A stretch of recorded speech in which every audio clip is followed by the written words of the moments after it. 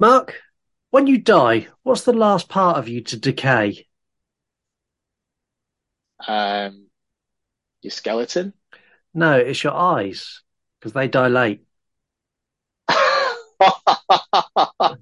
got a I like winner! that. I Hey! like that one. Science. My Dixie Rex. Guess we're ready for the show then. The writing is atrocious. Not a single joke come even close to remotely landing or being funny.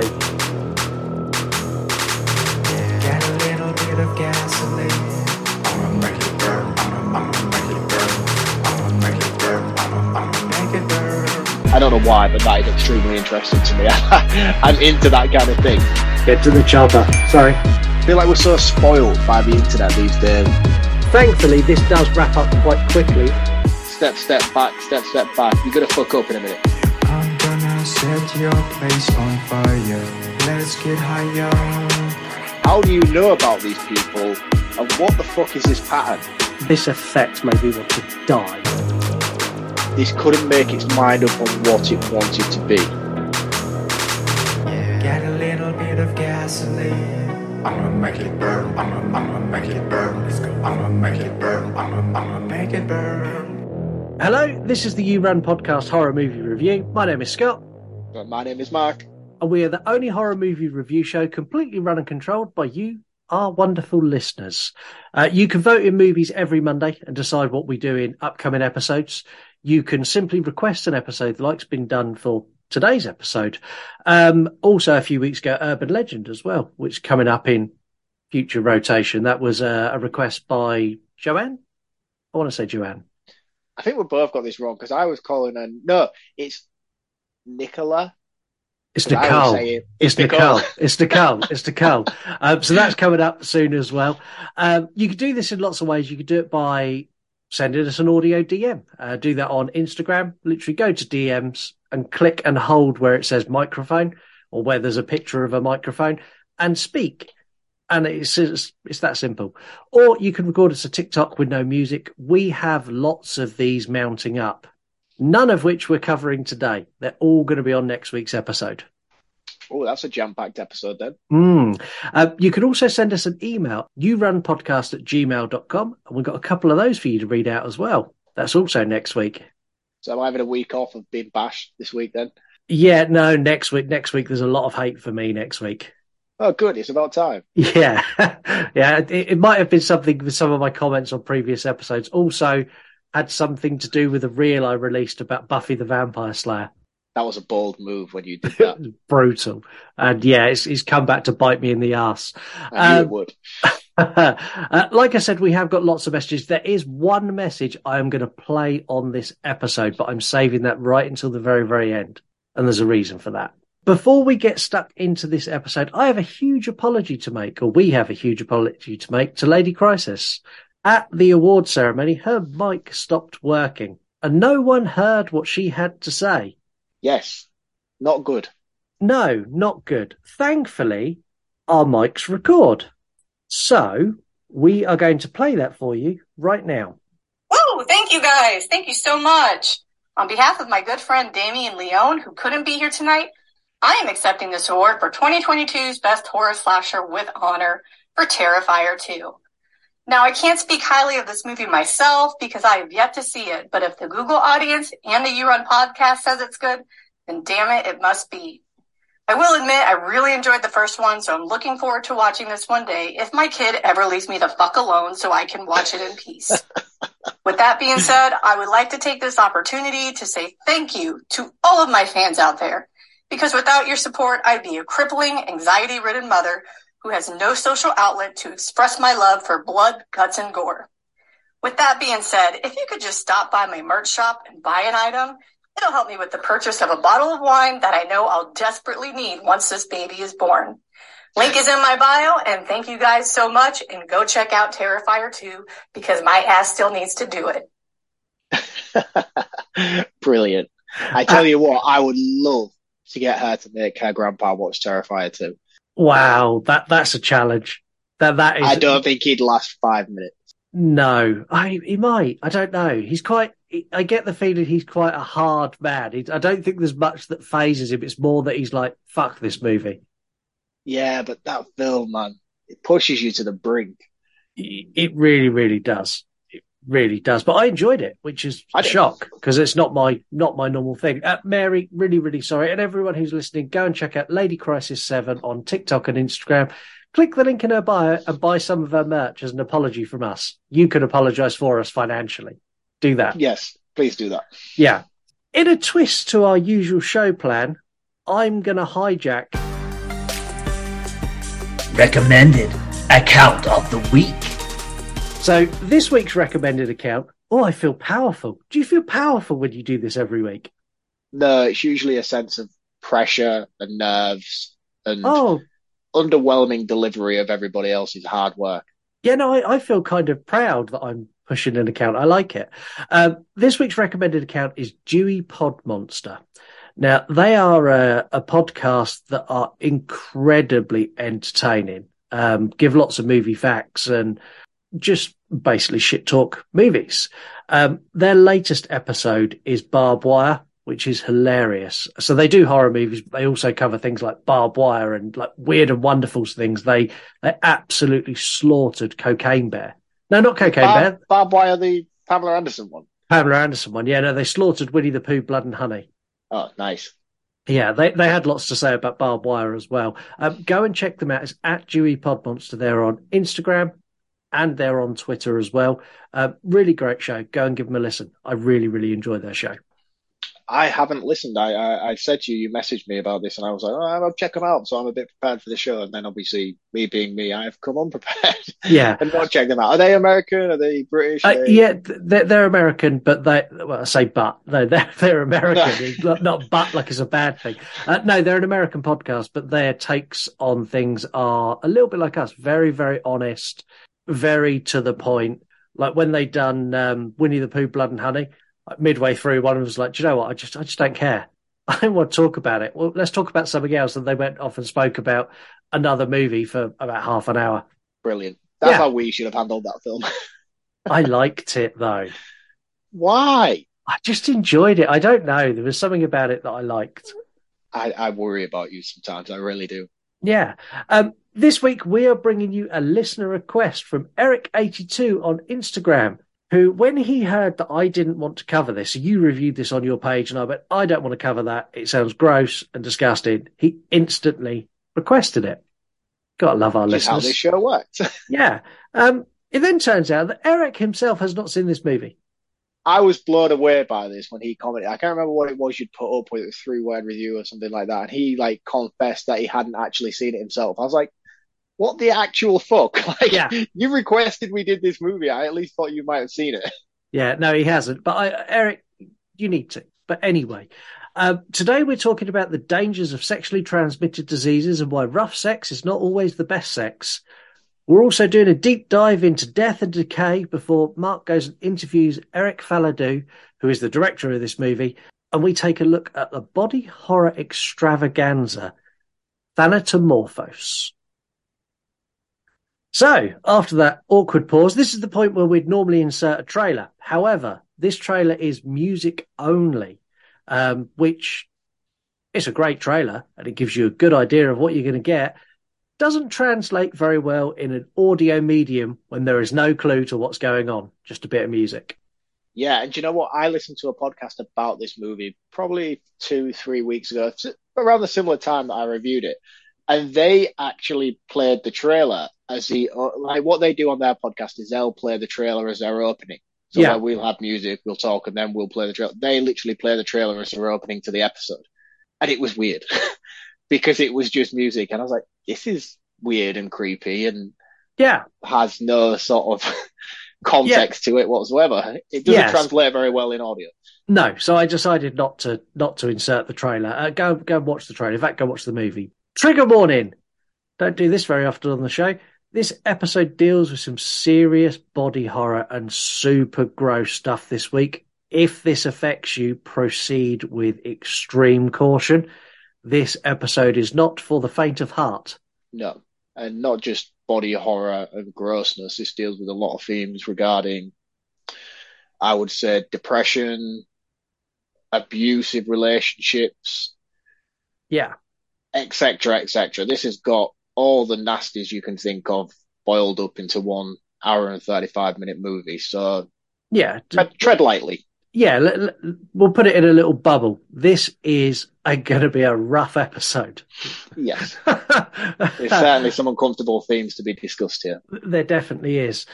Our listeners have scored this a 6 out of 10. IMDb rocks in at a 4.6 out of 10, and Amazon comes in at 3.8 out of 5. If you're not a regular to the show, you get our scores at the end when we do our roundup. Are you ready to get into it? Yeah, I'm quite impressed by those overall scores, to be honest with you. They're a lot higher than I expected them to be, especially considering majority of those are critical scores as well. Yeah, I don't know. I'll save it for my roundup. Yeah, of course. Yeah, it just surprised me at how high they were based on the usual kind of people who comment and leave reviews and stuff on Rotten Tomatoes. I was surprised at how high that scored there. I mean, the scores for us, obviously, ours is scored on a sliding scale on Instagram. We had the extremes of people like just touched the dial, so it barely moved, and other people who wound it all the way up to 9 and 10. So we had a real mix, and we landed on a 6. So yeah, on an average, pretty good. After some very flashy, stroby red sex images, I think that's the best way I can describe that. Opening.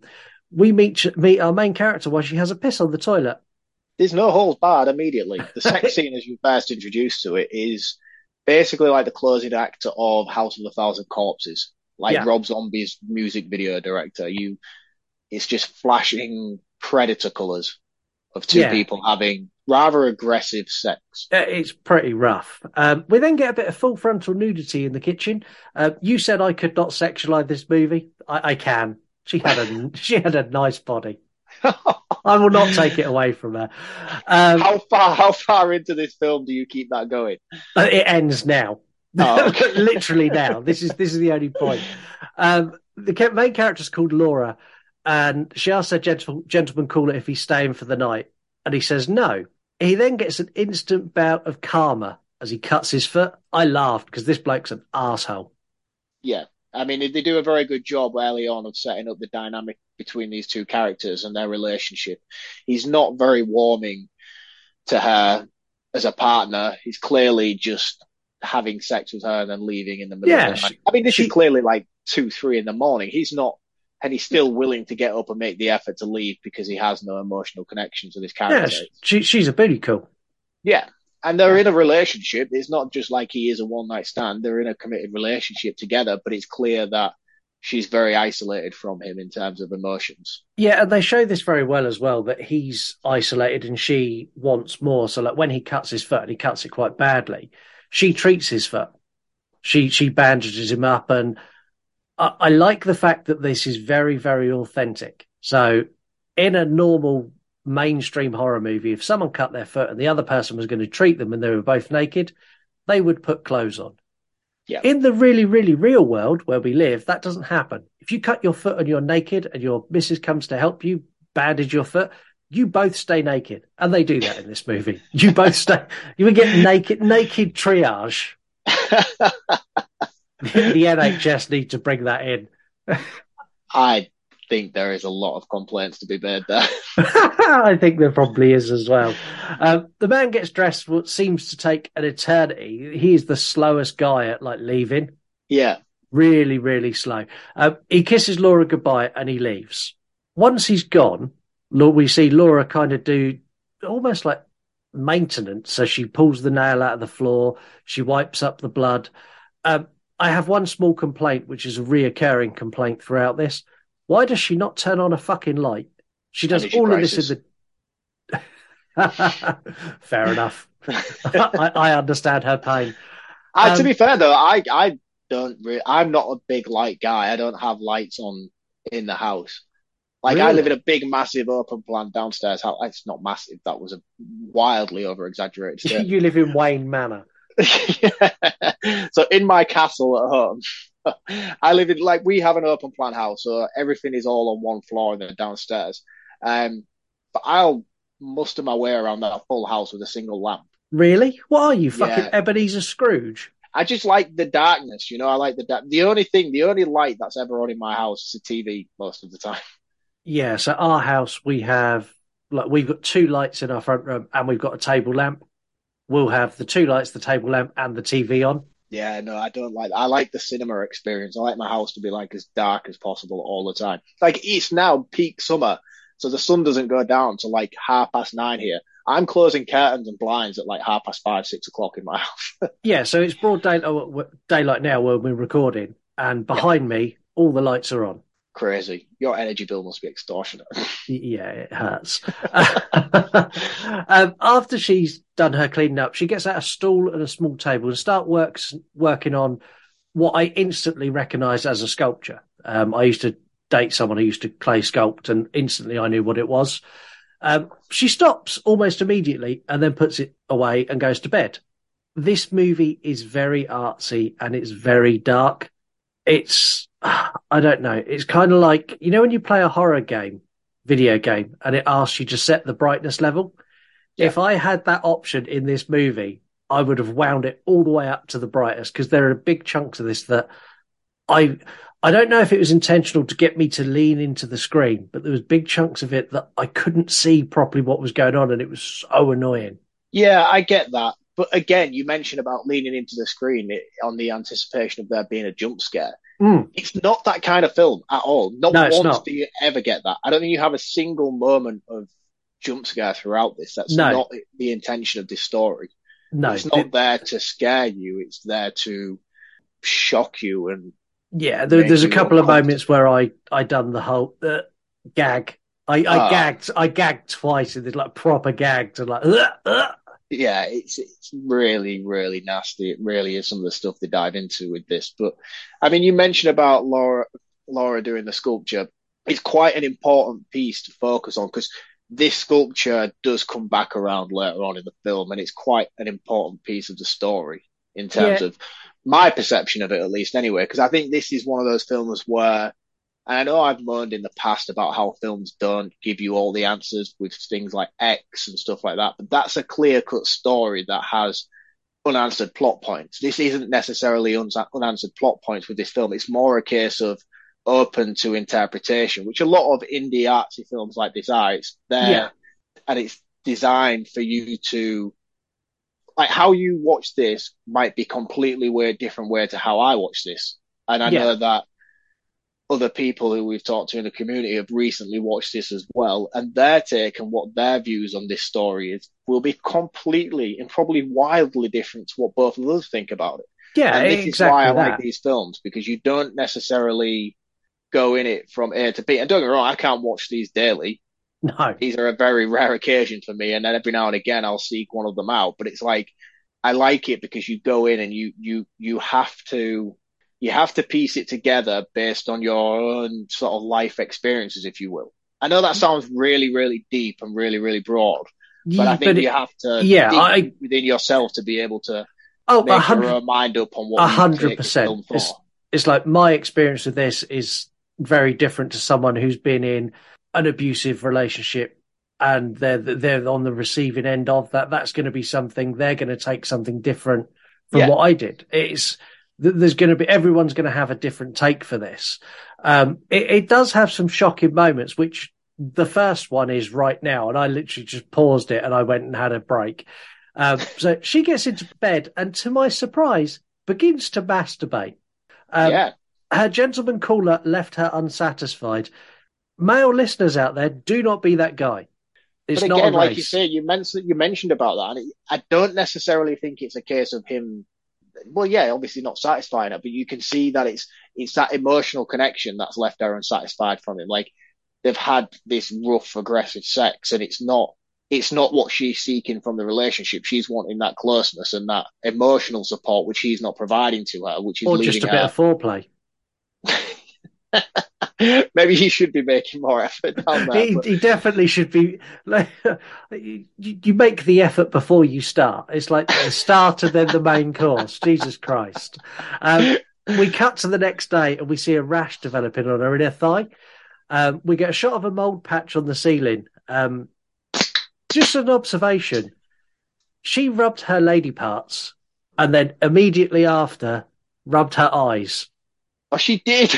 I sat there and went, So you're telling me that this entire film is just pink eye?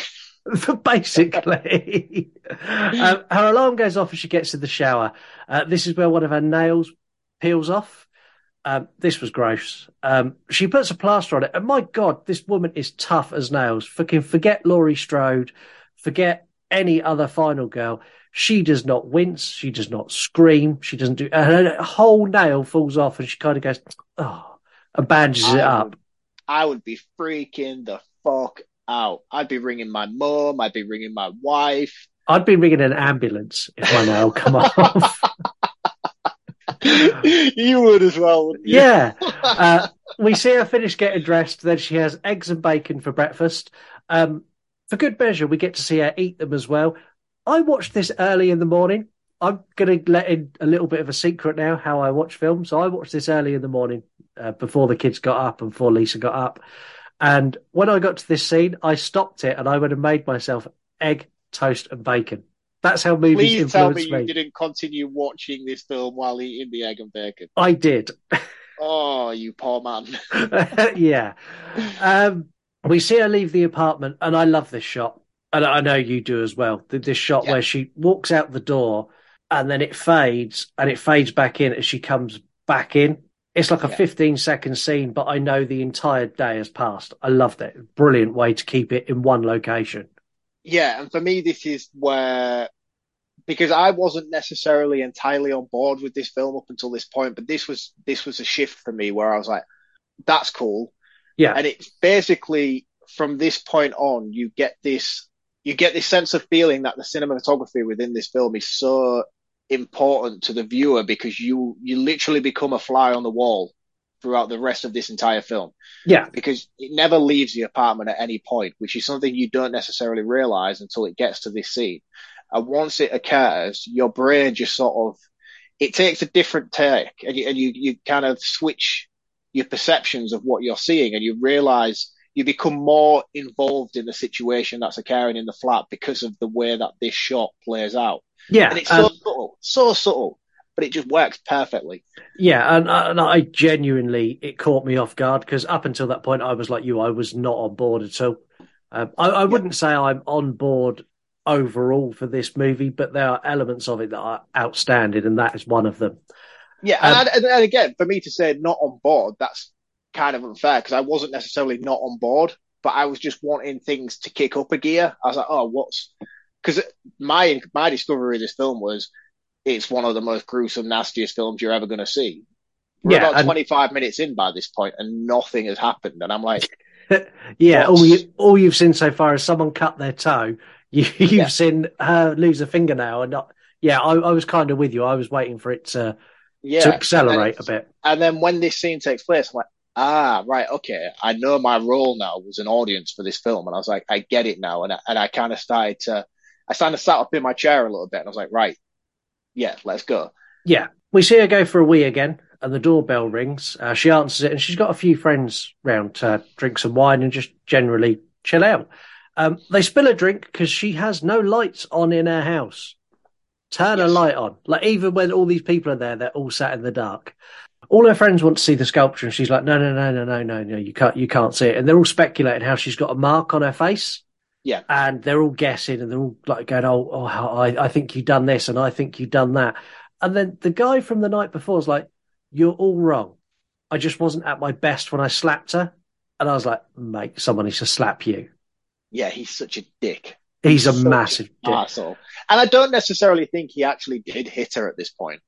No, but I think it's just that kind of arsehole mentality that he has. That he thinks it's funny to make a joke about domestic violence in that way. It pissed me off a lot. And instantly I was like, why is this not a slasher? Why are you not next? Yeah. And I think one thing to focus on within this sort of dynamic within the party is the conversations that I had is there's a lot of mentions of she's been in this apartment for up to 3 months now and she's still living out of boxes and it kind of makes you realize that she's not okay. And you Yeah, see that when she's trying to do the sculpture earlier, she gets it all set up, she goes to try and focus on it, and immediately stops. Like you said, she doesn't do anything and just immediately walks away from it. It's like these are like symptoms of depression and that people suffer where they just can't seem to get themselves together and motivated, and they fall into a time loop of yeah, every day is just a just the cycle. same. And you Mundane. get that, and it's a simple conversation, but you immediately pick up on the kind of situation that she's feeling and how unbalanced and unsettled her life is, even though everything seems normal. Yeah, yeah, you do. Yeah, 100%. I mean, she has that nasty comment. She kind of gets up to leave, and he gives her a dodgy look. She's like, "I'm just going to get some more wine," and then one of her friends follows her. This is the guy who's been put in the friend zone. He's been in the friend zone a while. Yes, he's a dick as well, though. He is a dick. We'll get to that. At this point in my notes, because I hadn't watched the whole film, I put, I think these two should be together. I retracted that immediately after I wasn't going to say it when I got further through the film. They have a little chat, and he's like, "Oh, this guy's a jerk. You deserve so much better. You're better than this. All this kind of stuff." Bearing in mind, he's at this party with his own partner. Yeah, exactly that. They return back to the party, and the landlord shows up, and it's time for everyone to leave. I have never known a landlord to turn up and throw people out of a house, ever. No, so he comes in and he's like, "I told you no parties." Bearing in mind, there's like 5 people in this house. 5 people sat quietly on the floor drinking bottles of wine. It's not. Yeah. It's not a rager. No, but she submits to him and she makes everybody leave, and he weirdly stands in the doorway to make sure they all go. Yeah, and her boyfriend shows his true colours here as well. He's jealous of the guy in the friend zone and going, "Next time I see him, I'm going to smash his face in." The dialogue in this wasn't brilliant, I'll be honest. No. And she bites back, going, "Who the fuck do you think you are?" And then he grabs her and slaps her. And I was like, wow, wow. Like, you need to die. I hate this guy so much. And then after he slaps her, he basically sexually assaults her and then has sex with her. And he keeps mentioning that she's cold. Yeah. Not as in cold as in she's being off, but she's physically cold. But she does actually take it in that way, because she says, "Oh, I wonder why." Yeah, I wonder why. It might be because you just give me a backhander, you fucking prick. I don't know why I'm laughing. That's not even funny. No, I'm not. Funnily enough, I'm not in the mood after you slap me across the kitchen. You fucking. I hate this guy, really, really do. After they've had their sex session, Laura says she doesn't want to do this anymore. It no longer gives her pleasure. Now I thought, yes, that's great. Well done. Good for you. But no, she was talking about a fucking sculpting. I was like, damn you. Yeah, and I thought she was going to kick him out, but then she doesn't. And I thought, oh, yes, I was really gearing up for her to just like boot him out and get this sort of. Yeah, and I think that's, in a way, I think that's kind of the point. Is that in that moment, we all know that that's what she should be doing. Yeah, but she clearly doesn't have it within herself to stand up to this guy. The same way that she didn't have it to stand up to the landlord and be like, "Dude, we're having a small party." She's surrounded by very male dominant characters, which she's submissive to. Yeah, she is. And she packs away all her sculpting stuff and they go to bed. And she wakes up and vomits on her boyfriend, which was gross, before stumbling to the bathroom where we see that there's bruises that have sort of formed all across her body. And then she collapses on the floor. Now, we get some sort of shots of a dog decaying, and we get like these flashy, I don't know the best way to describe them. They're almost like Rob Zombie directed segments. Yeah, it kind of goes mad flashy red, and you see like a dog decaying and like a bug crawling across a dog or a bug crawling across something, and then it comes back to the actual movie. She gets back in bed, and because she's up now, and the mold patch on the wall has gotten bigger. Do I address what the mold patch looks like, or do we just brush over it? Look at the poster. Should we discuss off air the best way to name this part before we say it? I think what we should say is look at the poster, name it yourself. Okay, what you decide to call that.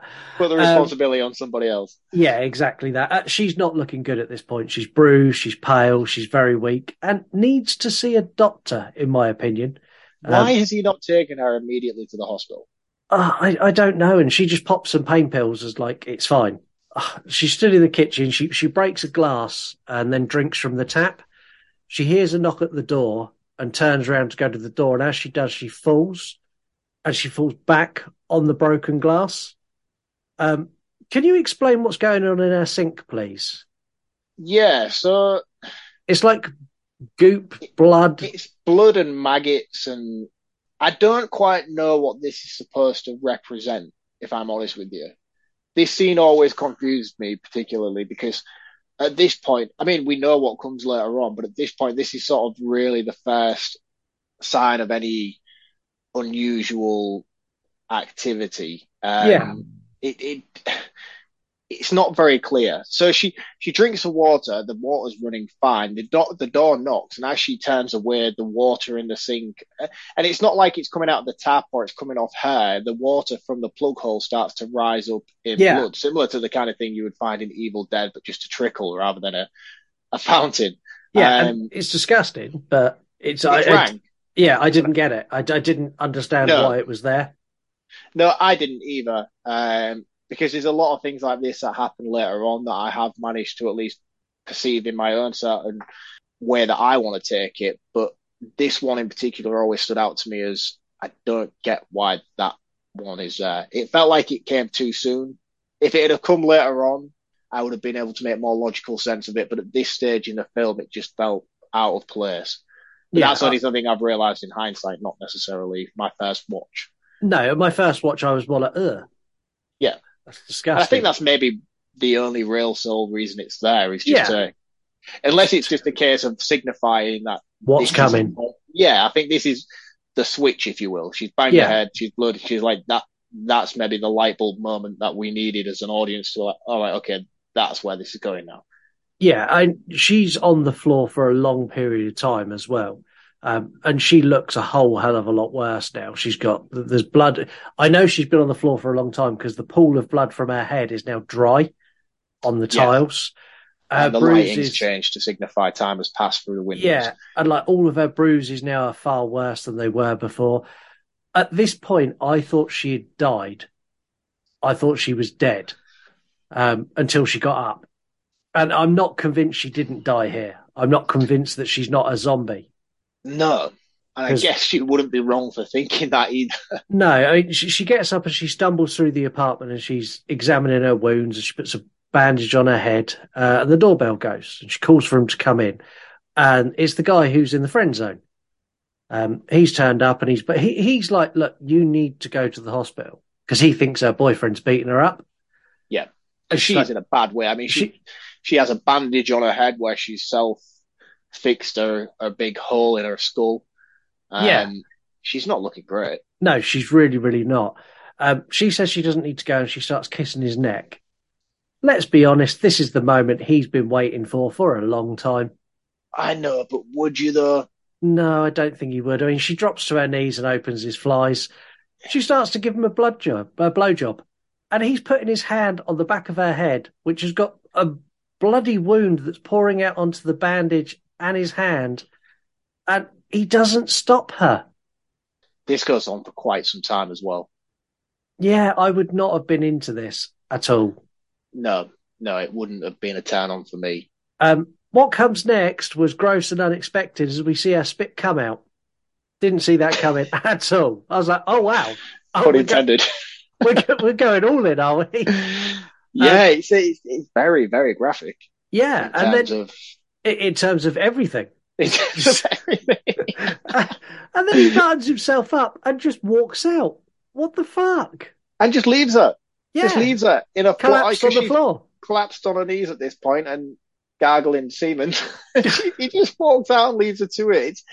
He's a dick. Yeah.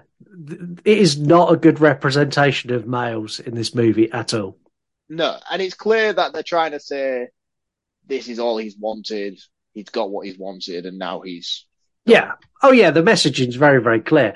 And I hate to say it, there's a lot of guys out there that are like this. Yeah, I know guys like this. Yeah, just so do I. They're called arseholes, but I do know them. When she finally gets up, she stumbles around for a bit, and we get a red and blue sequence again and some shaky cam effects. this kind of cinema, while is very impactful, it's not to my personal taste. It's not something I like. I feel like it's important here. I agree it works in this movie, but as a general rule, when I see this, I kind of go, "Ah, oh, really?" It works in this movie, Yeah. but it's not something that I particularly like in movies. No, It's not no, and I something. agree with you completely. And if this had been anywhere else, I would have been calling this out. But for one reason or another, it just seems to. I think Yeah, because everything else is so slow all the time around it, when it does come in, it's a nice change of pace, even if it is just briefly. I think it's just kind of that thing to just wake you back up again. yeah, and this is where it goes a bit weird because we get a dream sequence now where Yes. we get a naked man fight, we get some knife play as someone's holding a knife to her throat, we get some full frontal nudity and some hardcore sex. It made no sense to me, but I kind of twigged it was a dream sequence, and she's got some fucked up fantasies. Yeah, so this is the kind of breaking point for me on where I took the rest of my perception of this film. So what I took from this dream sequence was she's woken up in her sort of self mummified state, if you will, and she's being assaulted by a surgeon doctor, groping her and cutting pieces away from her. Yeah, The doctor then walks over to a big metal cage which has two humans in it. Two human males, very primitive, naked, feral dog kind of Willie swinging. humans, Willie swinging. And these are the two gentlemen we've already been introduced to. This is her partner and the guy who's just had the blowjob. Yeah, So my take was that this whole thing is her slowly breaking down due to the constant taking from her of men. yeah, Every male figure in her life is just pulling pieces away from her and slowly breaking her down, which was what I think the whole film is sort of representing, is this decaying breakdown of a person due to the male influences in her life. And I feel like this dream sequence is what kind of showcases what this whole thing is about. Is because these two men who are such important factors in her life are in this feral, like, dog state in a cage, getting fed pieces of her by a surgeon. And I think yeah. that's basically what it represents. And that's not necessarily what it is, but it's more her perception of how she's being treated because it's her dream. Yeah, and you can see she struggles as well. When she does wake up, she gets up and she sort of drags herself to the bathroom for a much needed shower. And she screams into the mirror before smashing it, where she's just literally lost all control of her emotions now. Yeah. Practical effects through this are solid throughout. Outstanding. Absolutely incredible. Her hand wound and her head wound are just brilliant, but I wish they'd shed more light on it. It was a lot of these shots are so dark, and I could see how good it was, and I just wanted to get like a daylight shot of that wound on the head or a daylight shot of that hand. And I know deliberately they've not shown me it, but I could see how good the practical effects were. Laura ends up back in bed. Bear in mind she's in a terrible way now, and she masturbates again. It's clear she's rotting at this point. She is falling apart. She needs Has she put the blinds up yet? Has she put the curtains up? Yeah, she's covered everything up now. Yeah, because the scene before this, I think she falls asleep on the bed. It doesn't really stipulate how long she's been asleep for, but as she wakes up, her skin is almost like bubbling with boils everywhere because the sunlight's coming through the window. It's clearly a very hot day. And I suppose if you were dead, not necessarily dying, but if you were actually dead, heat is not good. Heat's not your friend. Heat's not your friend. Emphasis on why she kind of puts the ice cubes in the freezer and gets in the ice baths regularly is to try and cool her skin and try and preserve her. Slow the decay. Body. Yeah. I mean, you know what it's like when you leave meat out on the side and it's a hot day. It's not a good idea. No, it's not. When she gets up the next day, I said that I wanted to see the effects in the light. I regretted that really quick because we do get it. Literally, I sat there and went, oh, that'd be so cool to see that in the daylight. And then we saw it in the daylight. I was like, this is where I gagged. But that just shows how impactful the practical effects are here, because you genuinely do feel a sense of, I could be sick. Honestly, there is no mainstream horror I've ever watched that has made me physically gag, and this made me gag. Where she sat there and you could like the skin's all like bubbly and it's like sticky. Oh, I think fucking she started horrible. sprouting a few maggots on her chest and stuff at this point. Yeah, yeah, and it's hard. It's really hard. Um, no, sorry. This is where she seals everything up. It's now. It's Oh, now she right, okay. seals. So she seals all the windows and she takes a bath before bandaging her hand up. Finally, what she needs to do is wash her bed sheets. Oh, they're foul. They are nasty, like Yeah. the worst It's the stained. flesh and stuff on them from where like her skin's just stuck to the bedding and she's Yeah, and instead of doing that, she decides to start sculpting again. Man, this was fucked up when her finger comes off. yeah. I just sat there and went, oh shit, her finger's on the floor. I don't. She didn't even cut it off. Is where she like had her hand as she's trying to mold the clay, and as It she just puts snaps. pressure on it, it just snaps. It's like ugh. Yeah. Again. Serious decay is taking form now, isn't it? Yeah, it's fucking. This movie is fucking disgusting. But again, I think like the sculpture being relevant in this sequence is important because it's showing. I don't want to say too much because I'm saving it towards the end because it's more important there. But I think like the fact that she's getting to this stage and the sculpture's coming now back out yeah, is very important to what. yeah, it is, and Yeah. to where it goes. And like I say, this movie's fucking disgusting, and I mean that as a compliment because this is what it's meant to be. I mean, this tested my stomach to as much as I can handle in the terms of vile body horror. This is my limit. Any further than this, and I couldn't do it. Really? Yeah, this is my cut-off point. Oh man, this next 35 minutes must have been really rough for you. It was really rough for me. She takes some Polaroids. What was she photographing? Body parts and injuries. She's basically documenting the level of her decay, I think. And again, I think this symbolizes her sort of basically like trying to remember what she once was in a Yeah, sense. and She's that like makes pieces sense. of herself. So she starts documenting it and photographing it and taking pieces of herself and putting them in jars and dating them to when they've fallen off and at what stage and the date. And I think this is her way of trying to keep hold of all the pieces of her life and herself. Yeah, And I know I'm going really deep with but my it's take on this stuff, it's but that that's the type of whole movie. intention of it. That's its 'cause- purpose, I think. Yeah, because what comes next ties nicely into that because you see her trying to glue parts of herself back on with like the PVA glue you get at school. She's trying to stick her there, and that's her. She's trying to put herself back together. You just expect Neil Buchanan to burst through the door and say, "This is Art Attack." Did it? Did it? Yeah, the bit where she picks her nails out of the sculpture and tries gluing the back on was rough, but I did chuckle that she didn't have a better glue. That it was literally like the bottles of white PVA you had as a kid, where you used to put your hand in it and let it like dry on your hand and then peel it off. It was that it's glue. like a step up from a prick stick. Yeah, pricked, not prick. Is it prick? Pricks, yeah. A prick stick is something completely different. You can find that on OnlyFans. Wow, you learn something new every day, man. We get another masturbation scene as her boyfriend arrives at the apartment. I was hoping he would call an ambulance, but instead he just freaks and throws up in the hallway. This is when I realised that it was this was another one of her fantasies. So she was masturbating and imagining her boyfriend turn up.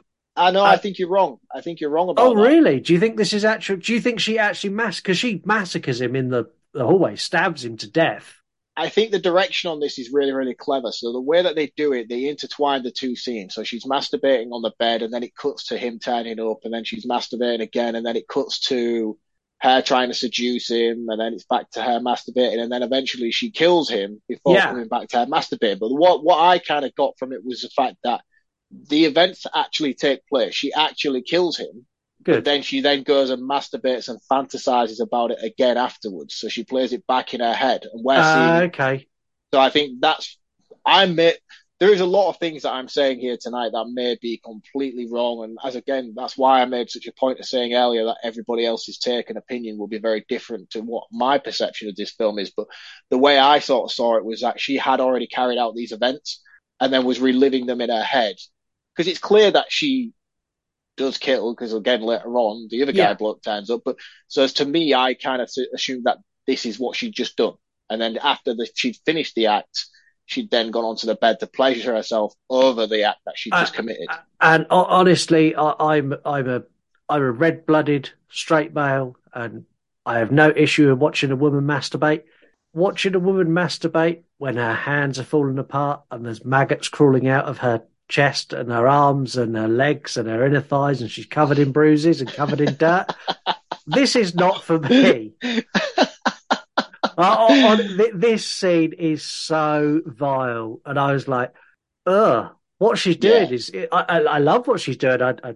I fully endorse women doing that, but not in this scene. It was so hard to watch, and we're laughing about it, but it was really hard. yeah, Um, it is. It is. It's I, difficult. she's literally a corpse at this point. She looks like a corpse, and practical effects, whoever done them, bravo, well done, so good. We now get another artsy cut of red and green, which I said I didn't like earlier. It looks cool, but it kind of takes me out of the movie. At this point, I was really invested in, is she going to get better? And then I get this cut of like flashy images and really disturbing imagery. Well, is this not the one where she's putting herself in the coffin? Yeah. So this was where I assume she's dead now.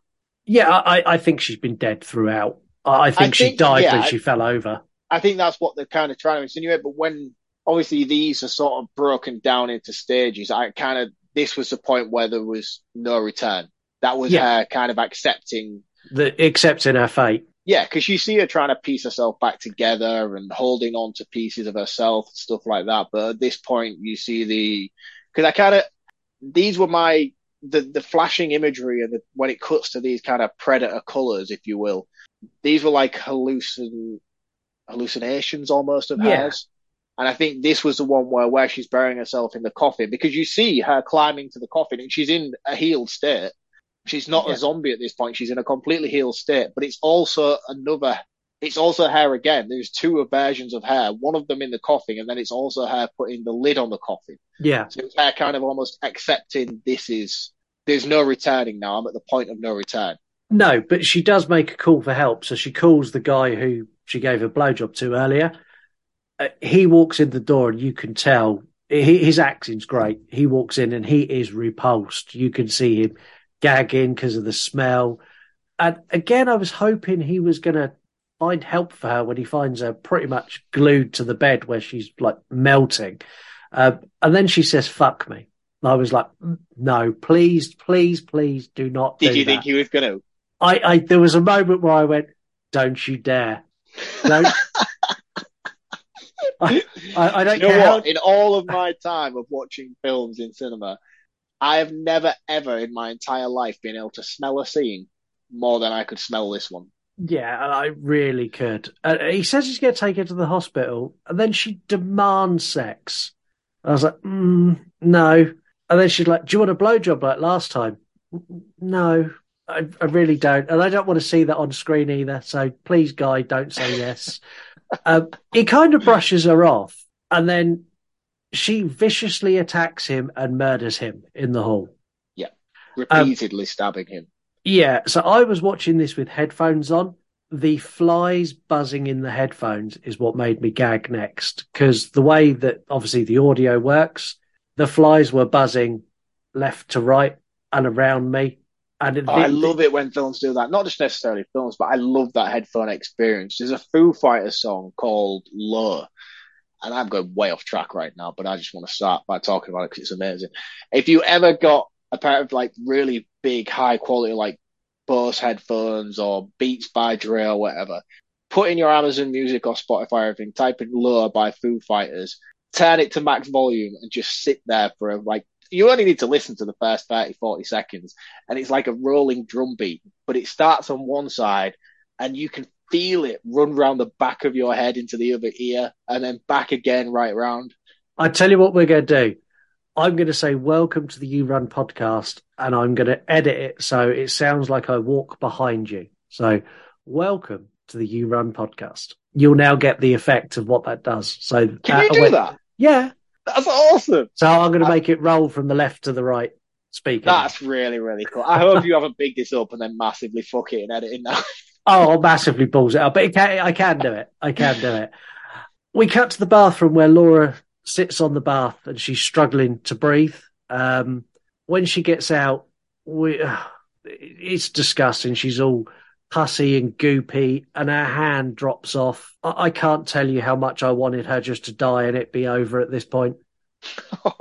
I know that sounds horrible, but that's where I was. It's like, it's more humane now for you to die. The same way you put a deer down if you've hit it with your car. Yeah, it was that point. She has another bath, which it's not going to help back at this point. It's just not. As she crawls into the apartment, the scene is horrid. It sounds gross, especially through headphones as the flies are buzzing around. This crawl across the floor takes a good 7 minutes. It's really Before we hard. get to that, though, before she gets in that final bath, we have that final scene with the sculpture, don't we? Mm-hmm. Where literally everything is falling off her at this point. Her skin, her nails, you name it, these pieces falling off her. And she incorporates them into the sculpture. She starts building the sculpture with her own body parts and all the bits she's collected in the jars over the time.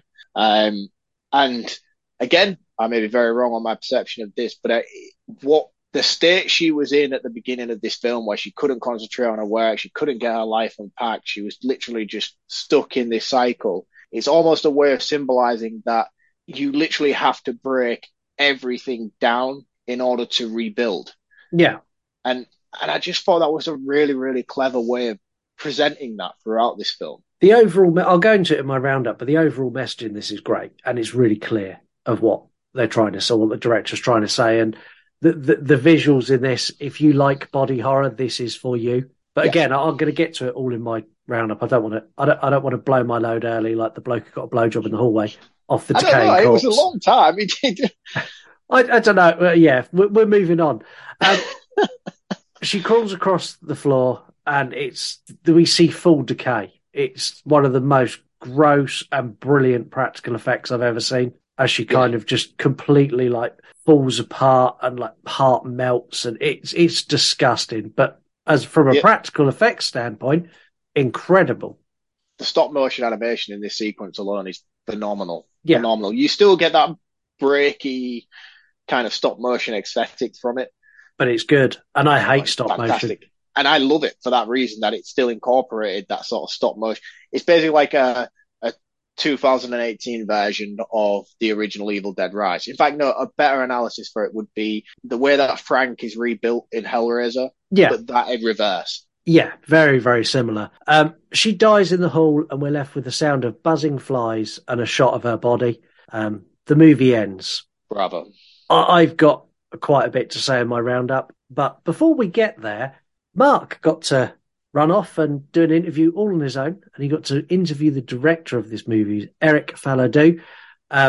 Here's the interview. Hello, Eric, and welcome to the You Run podcast. Thank you for taking the time out of your schedule to be here with us today. Thank you. You're welcome. Good.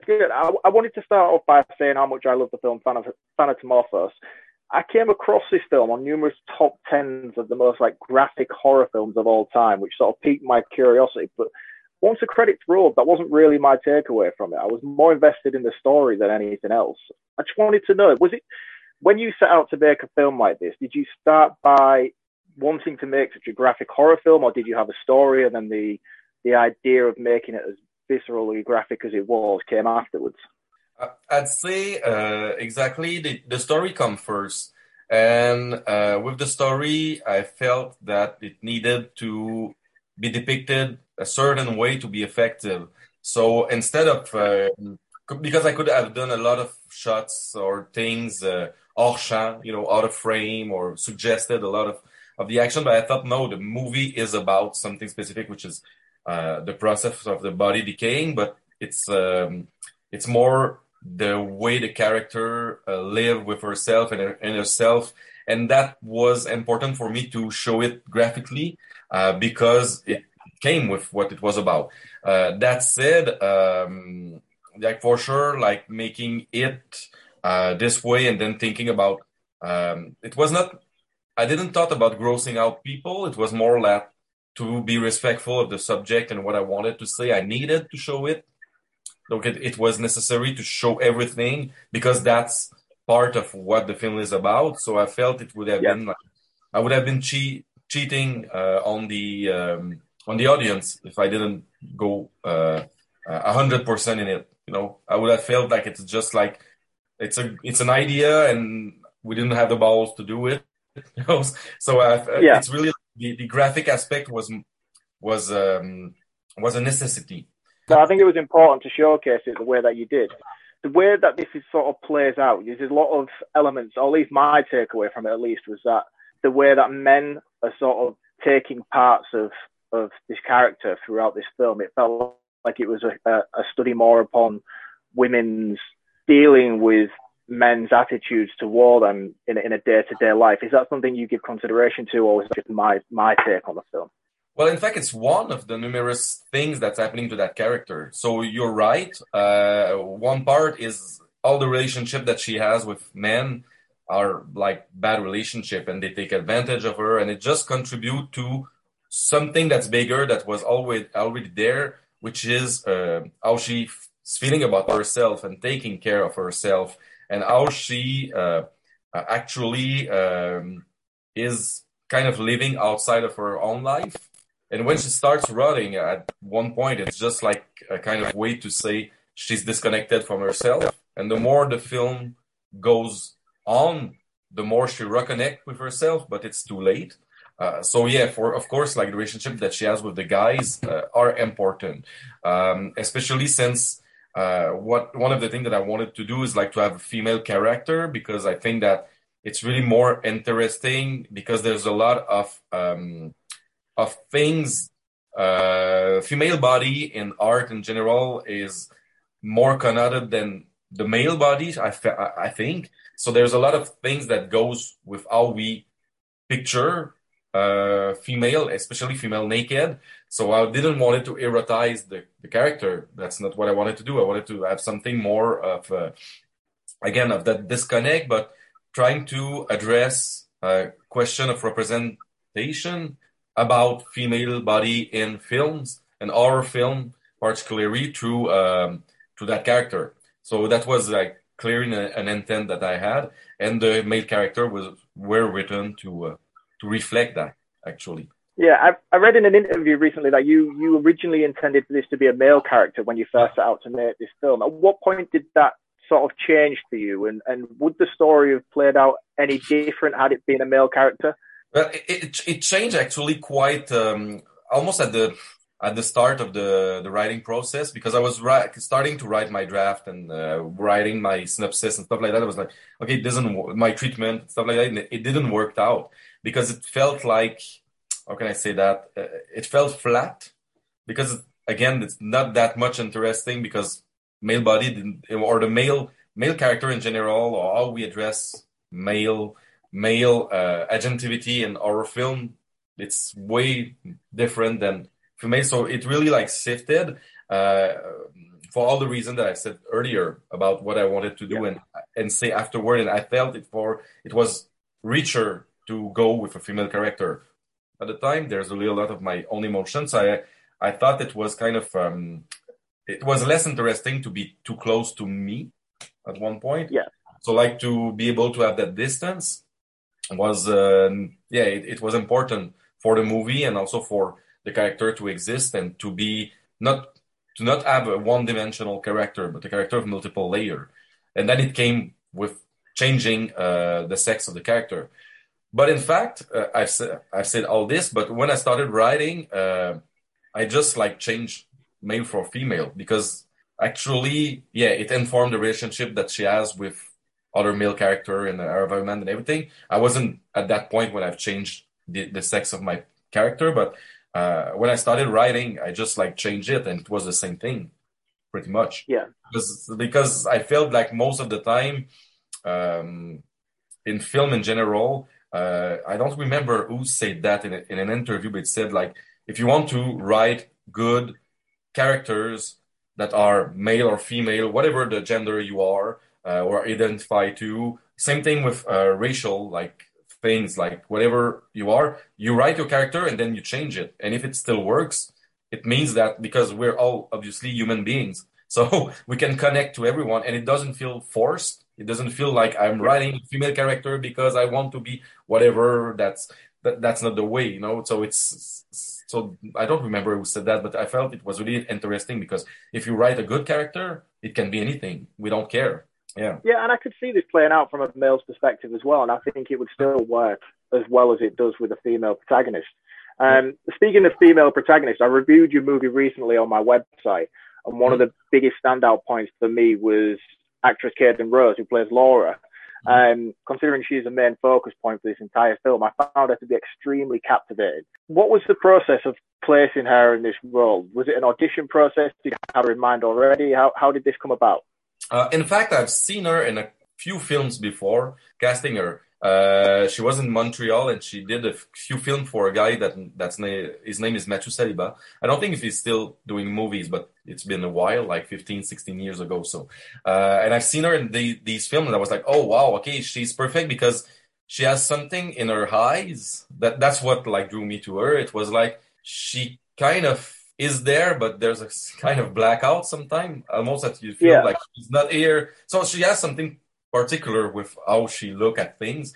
So I just wrote to her, sent her the script and said, okay, I want to do that. And she was not really, how can I say that? Adamant at first because she was like, okay, yeah, there's a lot of nudity. There's a lot of makeup. It's kind of, the script was gorier than the final result. We cut some stuff from the script during the process because it was but either too much that I felt was too much, or because it was too complicated with the budget and everything that we had to do. So anyway, sounds good, but the end result is exactly what I wanted. But just to say that she looked at the script, she was like, I'm not sure, you know. So who are you exactly, and how do you want to film that, and how do you want to work? And that's from that discussion that both me and her found out that we related to each other, so she could really play the part and understand what I had in mind, but also that she felt like safe in the movie too. So she felt like it will be respectful for her and to the character in the movie, how I wanted to do it, like all the shots and everything. So it was really a discussion that we had, both of us. But yeah, I went to her like it was the first person that I approached to be in the movie because I've seen her and I was like, okay, that's what I need, that face, these eyes, you know. I found her to be perfect at casting, and the range of emotion she displays throughout this film is incredible. I'm surprised I haven't seen her in more, to be honest with you. But actually, she was doing mostly modeling stuff, and after Thanatomophose, I think she played in one short film, whatever. But she just moved to something else in her career. So I spoke to her like from time to time again. Yeah, and she says to me like, it would be fun to do another project. So I think just like maybe the person who approached her or the project that she has been offered wasn't like that interesting for her, or at least she didn't felt it was good for her or that she wanted to do. So we never know, but that said, she was really cool on that. And when we did the movie, actually, we talked about how we wanted to do it, and I told her it would be a hard shoot because you will be naked most of the time, you will be covered in whatever you have to do. So what we could do to get you in the mood, which was really a hard one, but when I think about it, it's like we shot the script in sequence, in order. We didn't like shot separate part. So for her to be able to really descend into the same kind of emotional state that the characters were descending during the movie. So we shot from scene 1 to scene whatever, I don't remember, but we didn't like do scene 15 the first day or scene. So it was really good for her because every day she started to add more makeup on her, and her body, she started to get more tired because we were starting earlier. It was the artist part and everything. So it shows, I think, in there, not how she plays it, well, a bit because she was tired and a bit fed up. And at one point it was a lot of emotional stuff to Yeah. deal with. But also it shows on her body because like that's something that is hard to translate or to play. It's how physically you react to some stuff. And since her body during the whole month was like it was harder and harder, so it felt. I think you see it on how she plays on screen, but how her body reacts independently of her at one point. So it's really so that was something we agreed on to play with and to kind of go with that kind of schedule to be able to use it for a performance. Yeah, because it looked like quite a grueling process spending so much time in prosthetic makeup, because she is heavily prosthetic throughout this film. I mean, what was the shooting schedule? How long did you film this over? Well, at first it was not that bad, but when we reached the last, the ending part of the movie, the last 20 minutes, maybe. So it was like the last week of shooting. We shot for 21 days. But the last week of shooting, and she had makeup in the morning, it was 5 hours, between 5 and 10 hours of makeup. And then afterward, we had the day of shooting. So it was like big days because she was sleeping while we put our prosthetic and everything. But we shot like maybe another 8-9 hours. So it was like 15, 17, 18 hours days of shooting at that point. So it was really hard on her,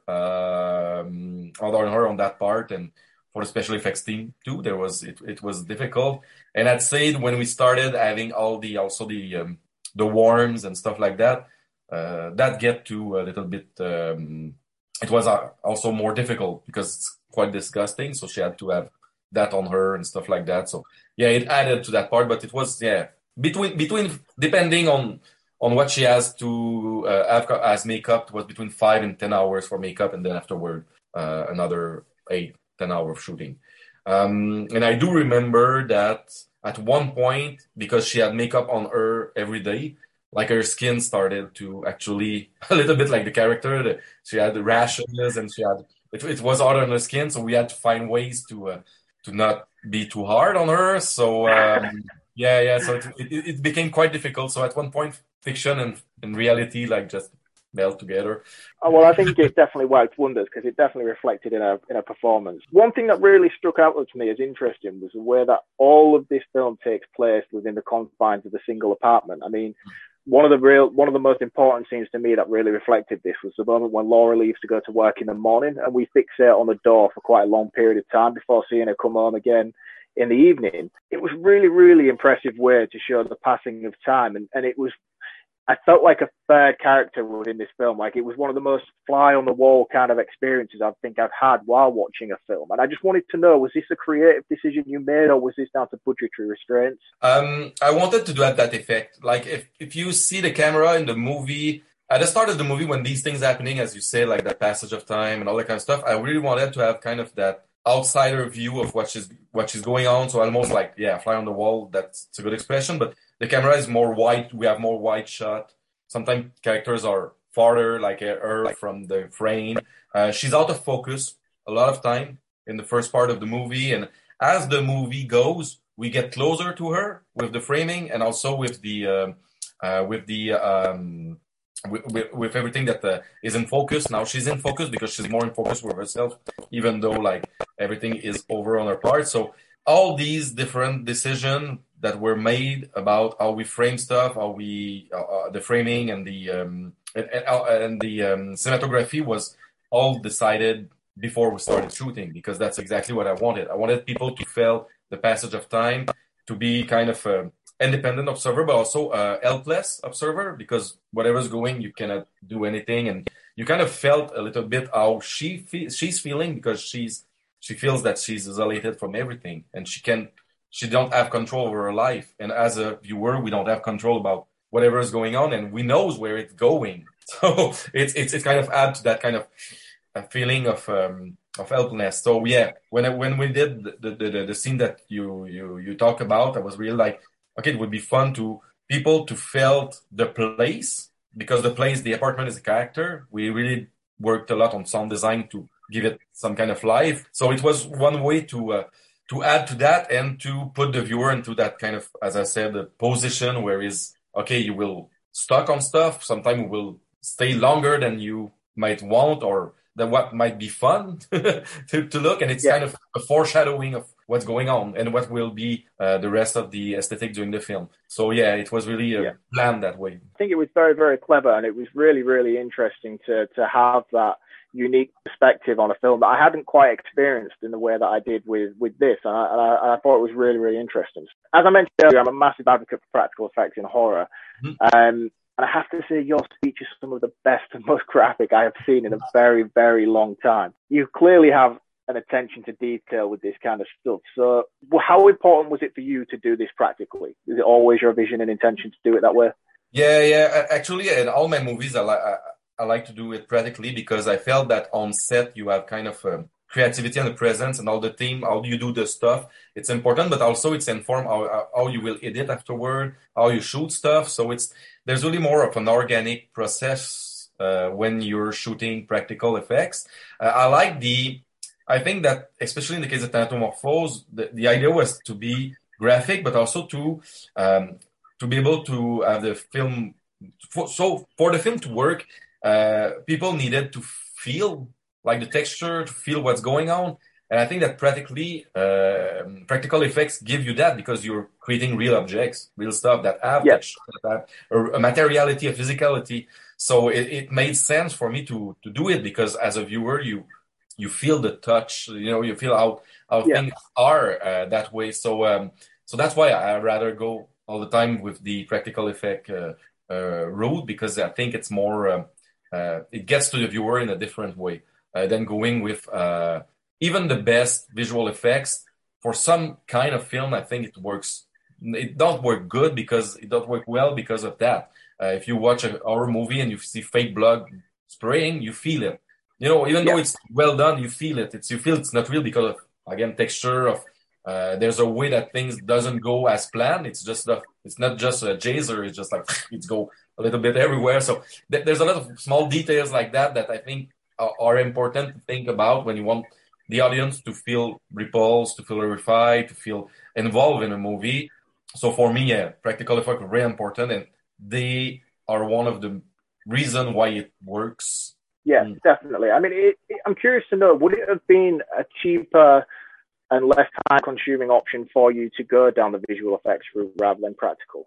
Not necessarily, because the problem with visual effects is that anyway you have a team afterward that has to work on it for hours and hours. So you will have to pay at one point or another. There's one shot with two shots, I think, of visual effects in the movie. It's just when she's in her bath and she has no nose.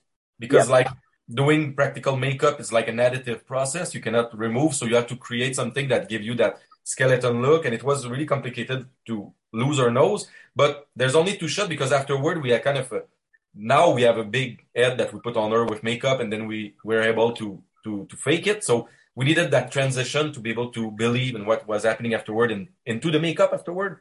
But yeah, visual effect, just these two shots were hard to do in visual effects. It was long, even though we did everything we had. So, I mean, you don't save that much time and money.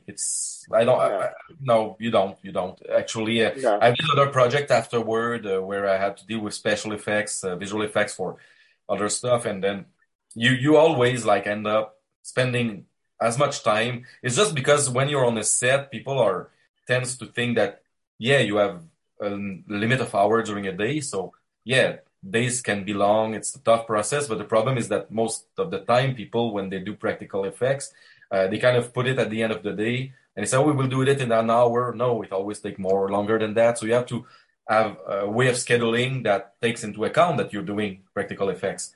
And that's sometimes the problem. People say, okay, well, in post it will be simpler and we will be able to choose. Well, yeah, but no. And if you don't know what you want to do, you won't be able to know more when you're stuck in post-production.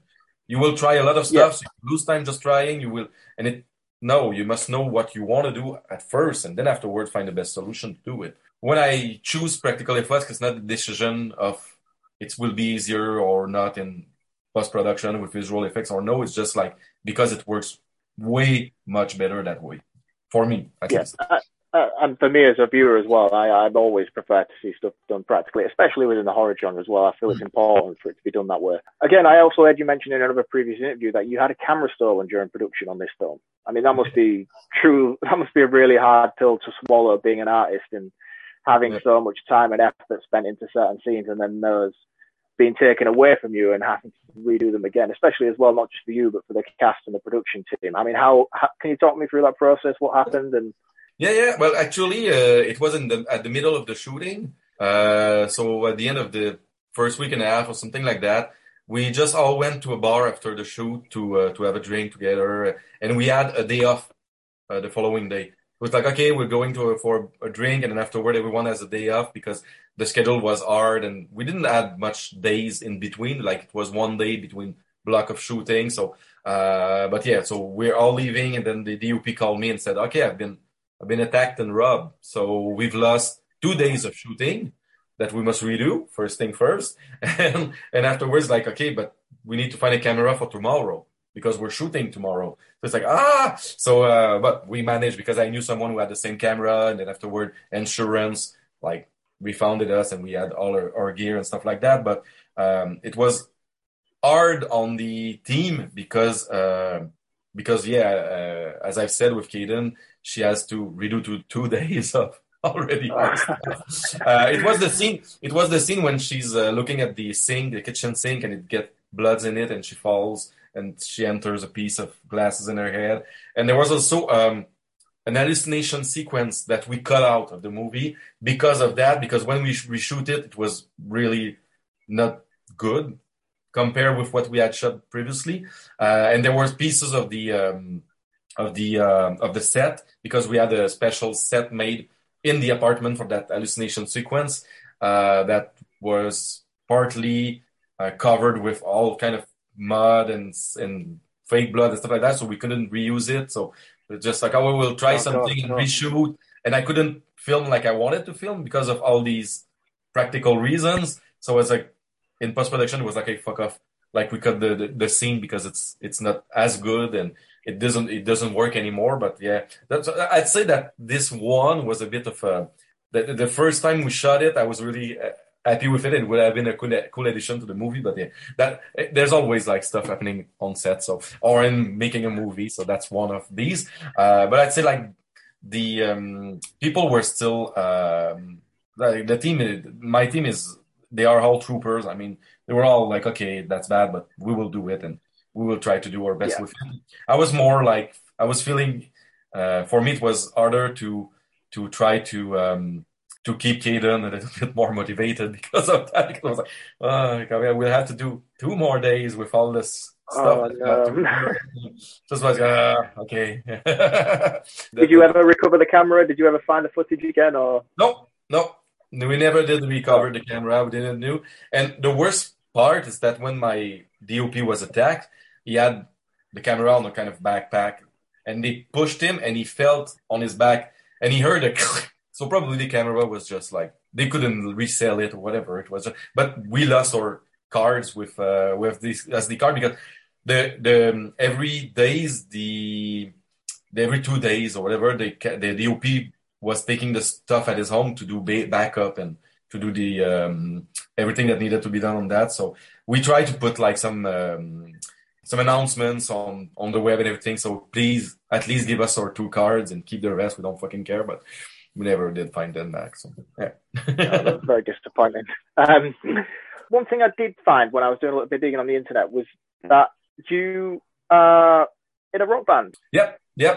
Yeah, I listened to your first self-titled album. I was very impressed. I really, really liked it. I'm just curious to know, as a musician, do you incorporate a lot of your own music into your work? Do you do a lot of the sound design and stuff yourself?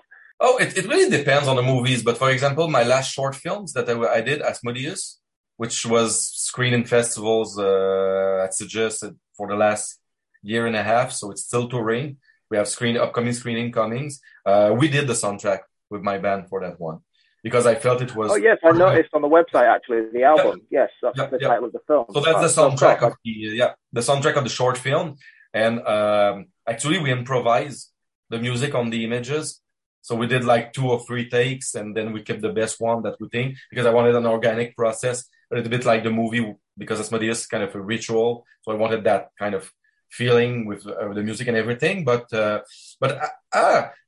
maybe one day I will use one of my song in one of my film, but I'm not like it all depends on the movies. It all depends on what I want to do. Like, for example, like the music in Thanatomophose, there's not that many music, and it's mostly like music from Rohan Krzyzewek, who did an album with what he called funerary violins. So it's kind of really interesting, and I felt okay, it felt good with the movie, so let's go with that.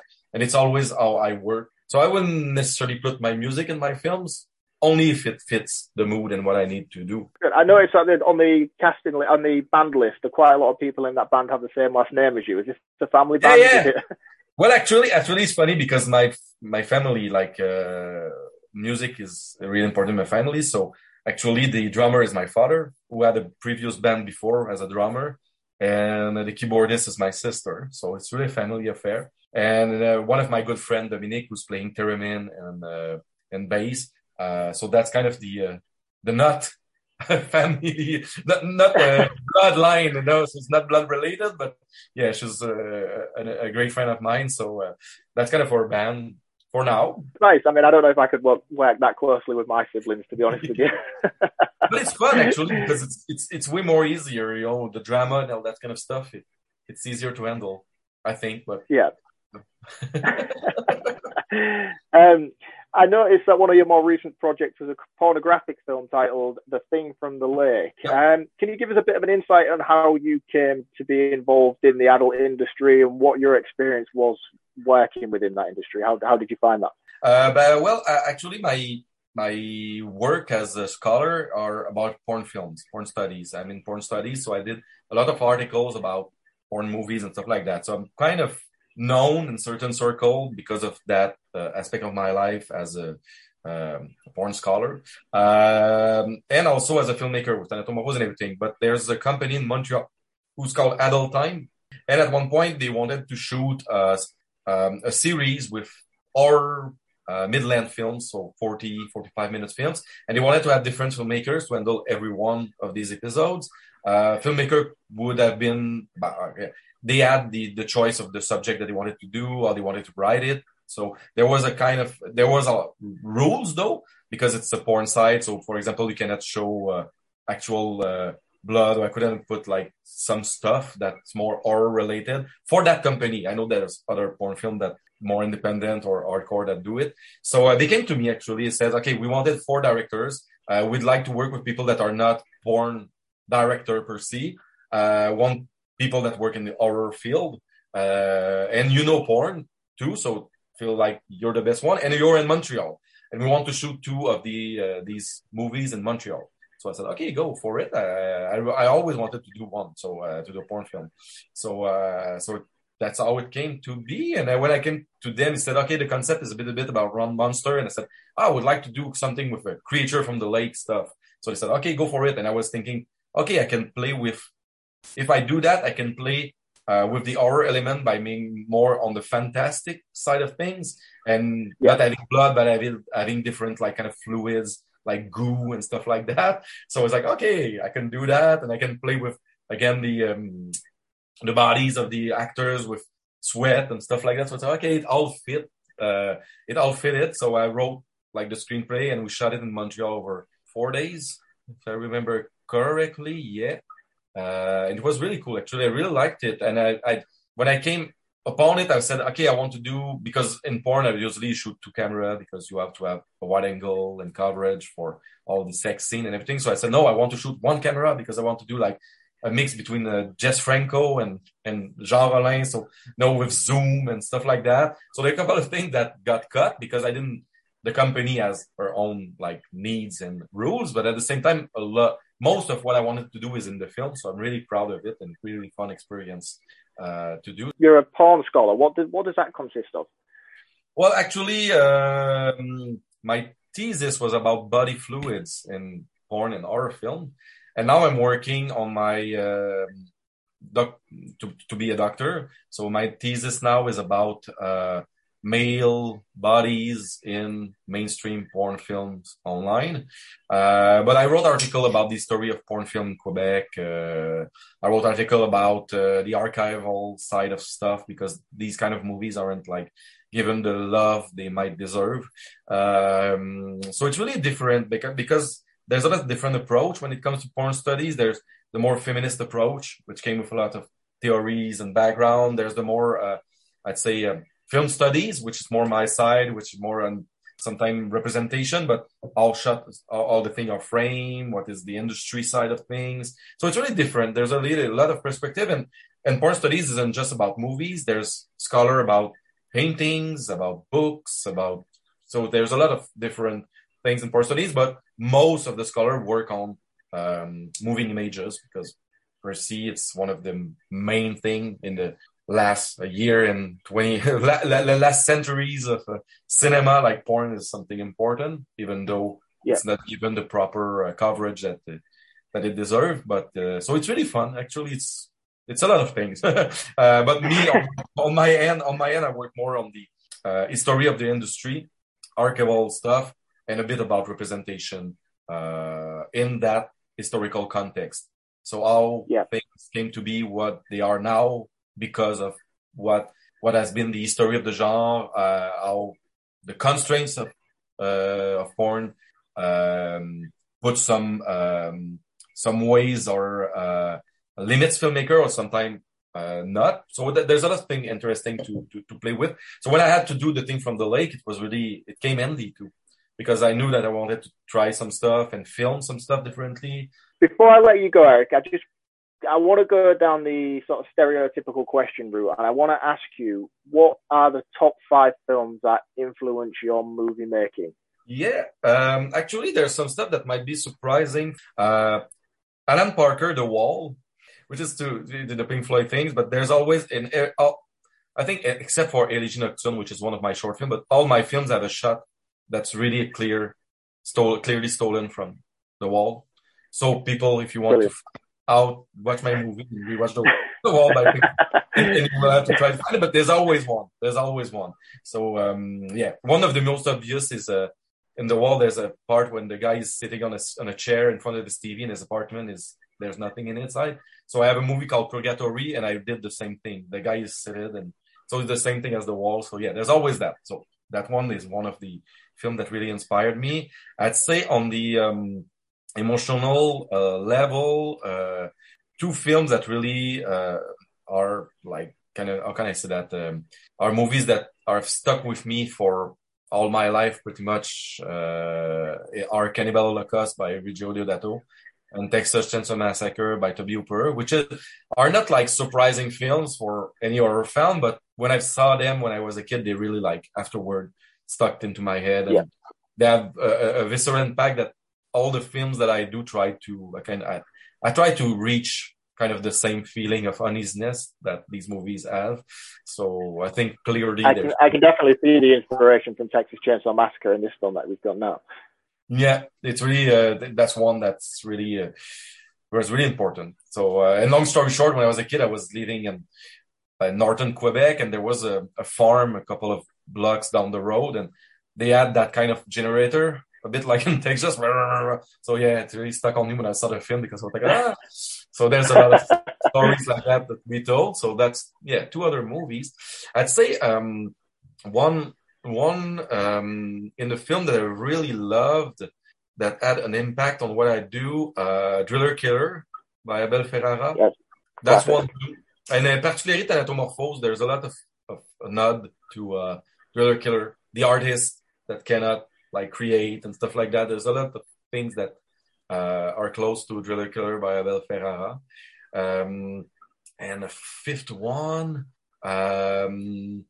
that really inspired me as a filmmaker, I'm trying to think about. I really love experimental cinema. So, and especially like transgressive films and or more or films from the 60s and 70s. So I'd say, like, for example, it came to mind, but Maya Deren stuff, like Measures of the Afternoon. When I did more with the fantastic stuff, or Kenneth Anger, really love that. So I'd say that kind of some other stuff that really had a stock. But speaking of experimental cinema, the one that I refer to a lot to in my movies is Derek Jarman, The Last of England. Oh, I don't think I've seen that. So it's an experimental feature length with Tilda Swinton, shot in the 80s in England, and it's amazing. It's really cool. And in Purgatory, there's a shot that really directly references that movie, and in Thanatomophose too. So yeah, that's the one that doesn't come to my mind very often when people ask me the question. When I start thinking, it comes back. But The Last of England too is the important one. I'll definitely add that to my watch list. And so, what have you got coming up in the future? Is there anything we should be on the lookout for, like you've got coming soon? Yeah, well, actually now my short film Asmodeus is getting a Blu-ray release with all my short films on Dead Vision releasing. So people that want to see my short films, they can find everything in there. We're working on a new album with my band. So our first LP, because we only release EP for now. And another feature that I'm currently working on the script, and that I'd like to, if everything goes good and well, maybe shoot next year. But we'll do crowdfunding and stuff like that. It will be independently produced like Thanatomophose again. So probably I will reach out. Within horror? Yeah, more fantastic on that way. So it's not really. It won't be like Thanatomophose. It will be something completely different. So yeah. Yeah, I mean, is it something that you prefer to do? Are you strictly consider yourself more of like a horror director, or is it just that was sort of the path you've taken so far? It's not that way because like the ideas that I have, they fall into that categories because like it's labeled like that way. Sometimes I said, it's not really horror 100%, but that's the closest genre too, so it goes too. But actually, a few years ago, I was prepping a project which was a erotic comedy, and it fell through because of fundings and everything. So I spent about a good 4 or 5 years on that. So that kind of explained too the gap between Thanato and another feature, because I worked a lot on that film. It was a co-production with France and Belgium and Canada. So it was like something really big, and put a lot of time on that, and it fell through. But it was our erotic comedy, so it's not horror film. So I don't think we'll stuck to horror film. I'm editing right now a documentary essay that I'm doing that is more personal, so it's not horror per se. So no, I don't think I stick on horror film. It's just like now the other idea that I had happens to fall into that category. Oh, well, I hope personally, I get to see some more horror takes from you, because Thanatomophose was one of literally the biggest highlights of last year for me. I've only just recently discovered it, and I was blown away from start to finish. I thought it was absolutely fantastic. So I hope you go back down that road again in the future. Thank you very much. I'd say look at my last short film. If you can get an handle on it, Asmodeus. So if people can find it, you will like it. I think if you like Thanatomophose and what I did, definitely along these lines, and graphic, and there's sexually graphic and stuff like that. So I guess you will like it. Yeah, I'll check that out as soon as I can. But that's enough for tonight, Eric. So I just want to say thank you ever so much for joining us. It's been a pleasure to sit down and talk about this film with you, and also get a bit of an insight to the man behind the project. So thank you for taking the time out of your day to be with us. Yeah, you're welcome, and thank you very much, and thanks to everyone who spent time listening to my ramblings. Yeah, well, I'm sure this is going to go down very well. I think people are really going to take well to the film when we release this episode, and hopefully if they haven't seen it already, they will take the time out of the day to go and watch it, because it definitely deserves a recognition. Thank you very much. A huge thank you, Eric, for being willing to come on and talk to us about your movie, and to share so much depth, not just into the movie, but also into the other projects and other things you've done, and your band and your porn and your porn. Not his porn. Is porn the correct term, or adult entertainment? Your porn, like he has a stash under his bed. I do. No, I don't. Well, I suppose I do. My phone lives under my bed. Don't share, mate. You're oversharing, and you need to stop. It's not like when we were younger and we used to have to find clever places to hide magazines. Those days have gone. There's no more stashing of Hustler under the pillow. The good old days. Anyway, but Eric was really, really cool. Thank you very much for taking the time out to stop by and have a chat with me about this film. It was a cool experience to talk to him, man. He was very insightful. Cool guy. vast knowledge of all things pornography and gore. And film in general. Just talking to him and hearing like how he shot things and what their intentions were. Great, really cool. It really made me look at this film in a completely different light. Not that I didn't look at it in any sort of negative connotation in the first place, but to hear his ideas and what he wanted it to be and what he wanted it to represent, and then see it come to life after the interview, and then watching it again a third time. Because I watched this the first time for my review, and then I watched it again to interview Eric, and then watching it again, it just seemed different after the interview. Yeah, it was really, really cool. Very, very good bloke, and yeah, really appreciate you taking the time out to talk with us about this. Yeah, thank you very, very much. Should we do hot takes? This is going to be interesting. It's time for hot takes. So, hot takes is where we ask for your opinions on the movie, and they're completely unfiltered, and you say and share whatever you want. We got very, very little response to this. And honestly, it's because not a lot of you have seen this, which is a shame.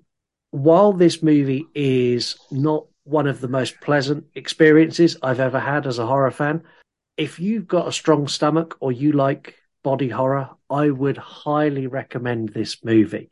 But we have no hot shakes. No hot shakes. No hot shakes. No hot shakes. No hot chocolates. I could drink a hot shake today. We got no hot takes this week at all. Mark, I'm going to let you take the roundup on this first. Okay, that seems fair enough. I don't really know how to address my overall roundup of this film. I'm going to start by explaining how I came to be with this film, how I found it, and why I seeked. Is it seeked? Yeah, sort it out. Sort it out. God, I really need to invest in a dictionary. How I came to sort this film out. So for me as a horror fan, I'm a big horror fan. I have been probably a dedicated horror fan for maybe the past 20 years, I would say. I've been fully invested in the genre. And I don't know whether this is the same for everybody else, but after a while, you kind of come numb to it all.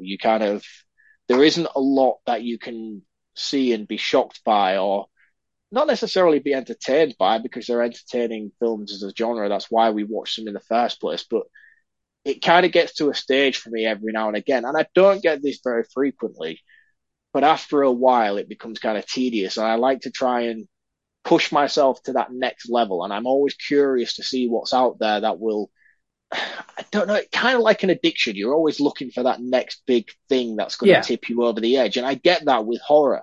And I can watch countless horror movies. I can watch Predators, The Thing, Halloween's, Screams. I can watch them all week long. But eventually, after a period of time, it gets to the point where I'm like, I need something fresh. I need something that's really going to test my limits of what I can stand and what I can stomach. And every now and again, I find myself going to the internet to find those films, and I'll search, and Thanatomophose was one of the ones. Thanatomophose was always one that cropped up on many lists all the time. It was always popping up, and I could never find a copy of it. I could never get hold of it. And eventually it sort of came into my aura, and I was like, yes, right, I'm going to check this out.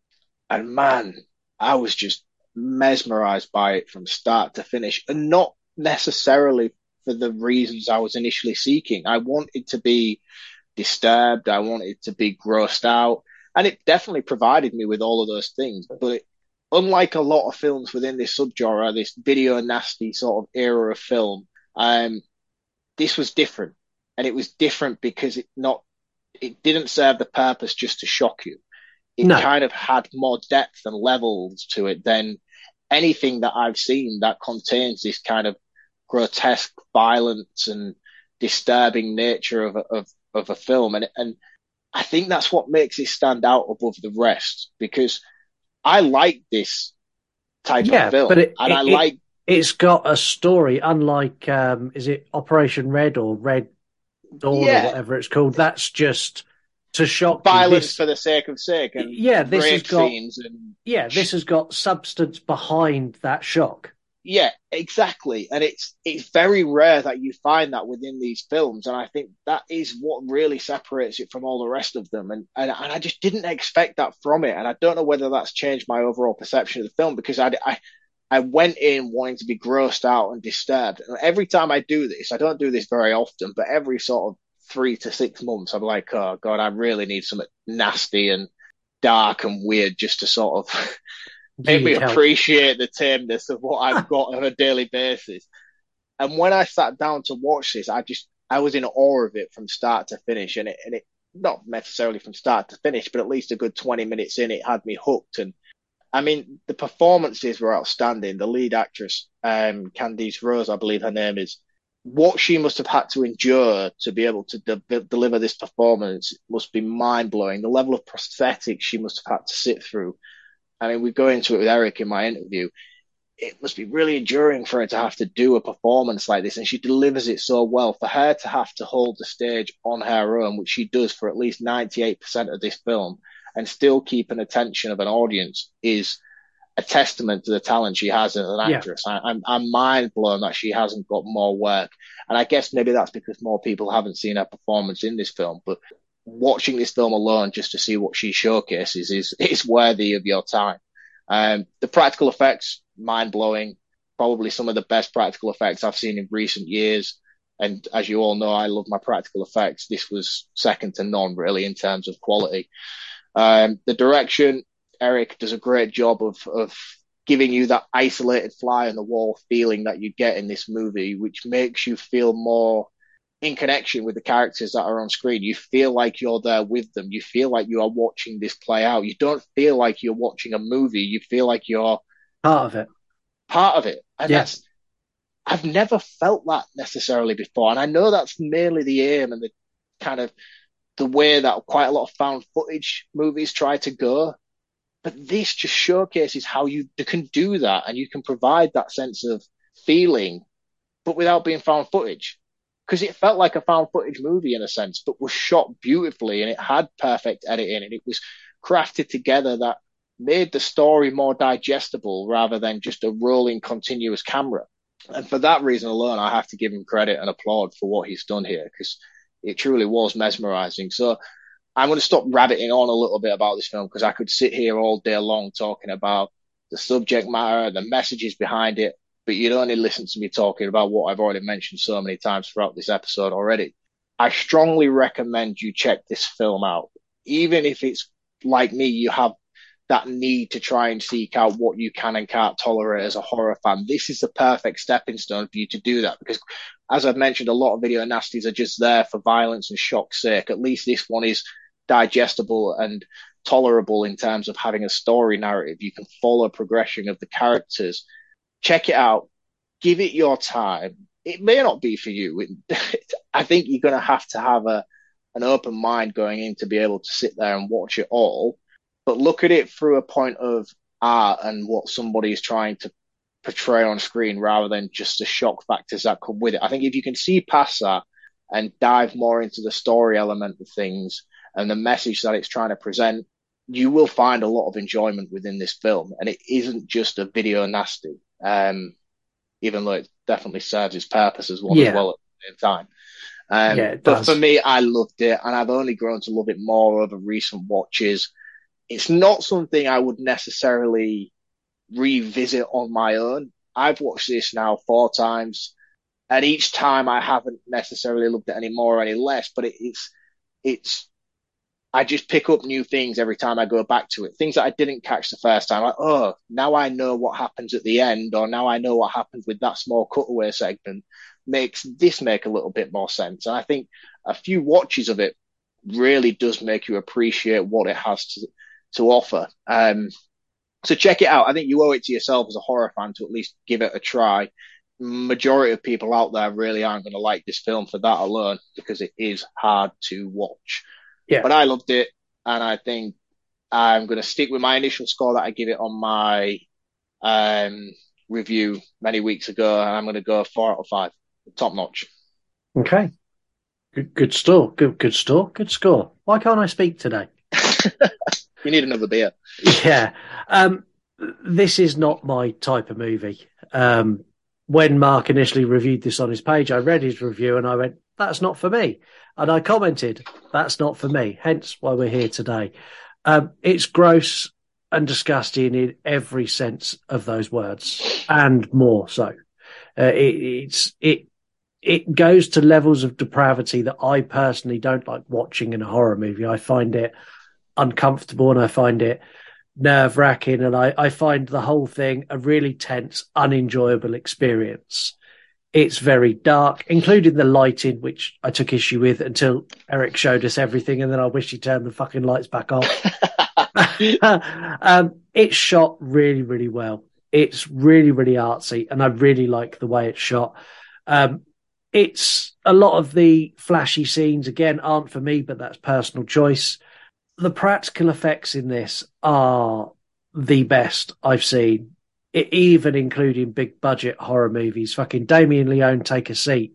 Yeah. This practical effects in this are so good that I'm 50-50 whether she actually decayed and died. It's so good, the practical effects in this. The acting from the main character who plays Candice Laura, Rudd. Candice Rose, is excellent, showing a range of capabilities that you just don't see in a mainstream horror movie.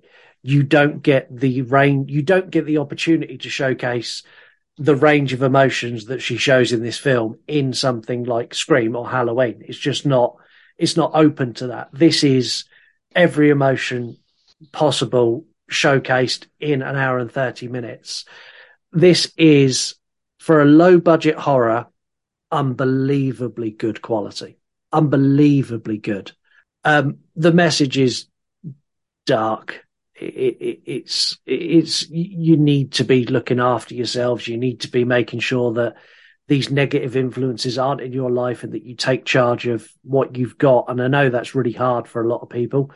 And I think that's part of the reason that a lot of people won't like this, because this will be very much a self-reflecting movie to watch.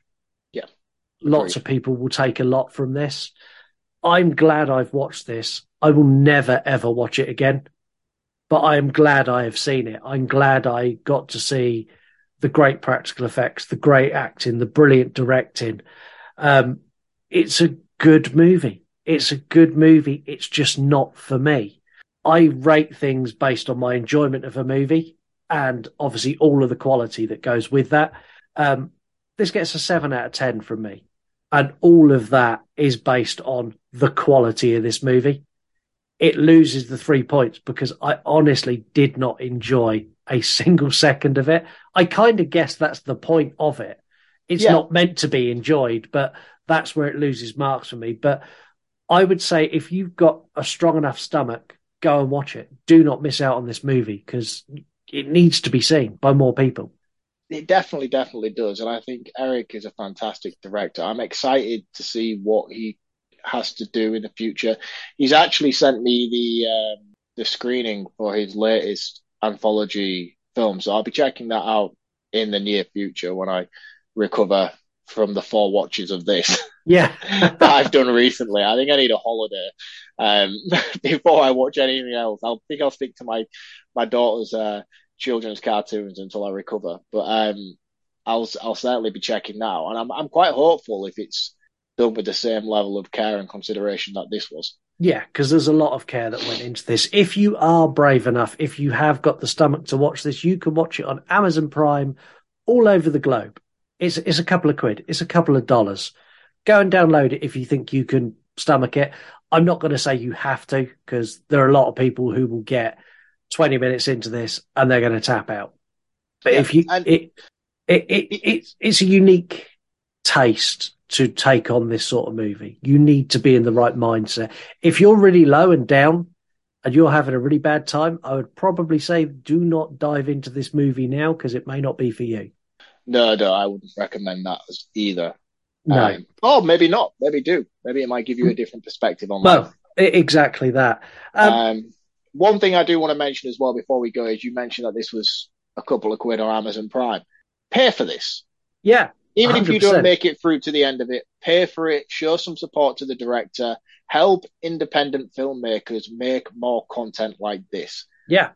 That's just 1 cup of coffee. Just don't have a cup of coffee one morning. Pay for this film. Even if you don't make it through to the end, it enables directors and visionaries to be able to produce more content like this in the future, which is something as horror fans I think we all deserve. Yeah, We're I'd agree flooded with by that. mainstream tripe at the moment. All the Conjurings and Saws and all the rest of it. As horror fans, we need to go back to an era where we had the John Carpenter's Halloween independent horror films. We had the Toby Hooper Texas Chainsaw Massacre. We are in a position in life at the moment, and especially in this era with social media and all the network streaming services we have the power as film Yeah. fans and as audiences to be able to manipulate it to our taste. Oh, of course we Don't do. go spend $20 in the Odeon cinema near you to watch another Saw film. Buy something like this on Amazon Prime and give the funding towards people who are trying to make a creative difference in the genre so we can get new, fresh takes and we can get those cult classics that we had in the 80s that we no longer get. Yeah, I'd completely agree. 100% with everything you've just said. Yeah. And also, Scott's film is coming out later on this year, so please buy that too. Like I said, I completely agree with supporting independent filmmakers. Guess the year. Last week was the awards. The week before that was 2011 from The Lost Boys last week. Where are we? What day is it? Yeah, it was 2011. What have you got this week? This week, I have a movie quote from the year. No, I'm just kidding. I'm not going to tell you the year. The quote is, "Hang on, lads. I've got a great idea." Said many a times on a lad's night out. Many a times throughout the week when we're discussing what we're going to do with the future of the show. Many times daily, I say it to Lisa Sugargate. That's a bad idea, Scott. Yeah. The song is Something by the Beatles. And my movie is Easy Rider. And all you need to do is guess the year. I want to say another huge thank you to Eric for agreeing to be interviewed by us. It's a really intriguing movie, and it's not something you might necessarily enjoy, but it's something that I think needs to be experienced by lots of you. And that's kind of where I'm going to leave it. If you feel up to it, definitely go and check it out. We are back next week with a horror movie classic as we are covering Silence of the Lambs. But before we go, I promised a message from a listener. Now, this listener who sent this message is also the listener who requested this episode. You have some answering to do. This is a message from Eric. After seeing Mark's post on 8-Legged Freaks, it has to be done. I have to officially request Arachnophobia be reviewed. That's it? That's it. That doesn't count though, does it? This is kind of where I'm going to go now, because Eric, you made a bit of a boo-boo by telling me you hadn't seen Thanatomophose. So in order to get Arachnophobia reviewed on the show, I can't believe I'm saying this, I'm shooting myself in the foot, but in order to see Mark suffer, I need proof that you've seen Arachnophobia. So I need you to take a photograph of you watching Arachnophobia and share it to your story and tag me and Mark. And if you do that, we will add it into our rotation. If you don't do that, man, he could just take a screenshot and just take a photo of himself next to a YouTube clip. That's not fair. That's what he needs to do. And if he doesn't do that, it doesn't get on the show. Fuck's sake. And on that huge bombshell that we might be getting that, thank you for listening. Don't forget to review us on Apple and Spotify. Do both, not just one. Don't be tight. Support our sponsor, W Energy, w.gg. Use code URUN10 at checkout for 10% off, and head over to our shop and buy something at urunpodcast.com. Until we see you, fucking hell. Don't see you for a week, I'll see you through a window. Until the next time we see you, be sure to put some lotion on that skin. Ooh. I feel like you kind of underhyped it now with the bumbling you did beforehand. I did. I'll edit it all out. Let me do it again. Okay. You can't edit this now. I'm going to. I might not. I might just leave it and we'll do it really professional. Right, here we go. And until we catch you next time, put the lotion on the skin or you'll get the hose again. Nice. I hope you leave that full thing. And I hope you it's all staying. It's all staying. Bye, guys. See you later. Cheers, guys. See you next week. Before I forget, you want to die tonight? The cheaper, nastier, the better for me. Would you have stayed after this? Sorry, man, I was completely off guard there. He's in his coffin. He's the undead. This was the best bit of the film. This is not the last time someone's going to steal your man. Yeah, Mark's not a nice guy. You didn't notice this scene. It looks like he's got an extra leg. Yeah, I've got nothing. I've literally got nothing here. Surely that'd be even worse. The more listeners we have, the worse that's going to be. Yeah, but I will just get a new phone. Oh, I tell a lie, actually. Yeah, because we used to have teletext. Art the Clown makes Michael Myers and Jason Voorhees look like pussies. I can only assume that this was due to budgetary reasons and they couldn't afford enough extras. Are you going to have Buster Rhymes in your list of characters? Mate, I can't believe you don't know Idle Hands. I'm going to ram my foot down his fucking throat. It was awesome. It fucking wasn't awesome.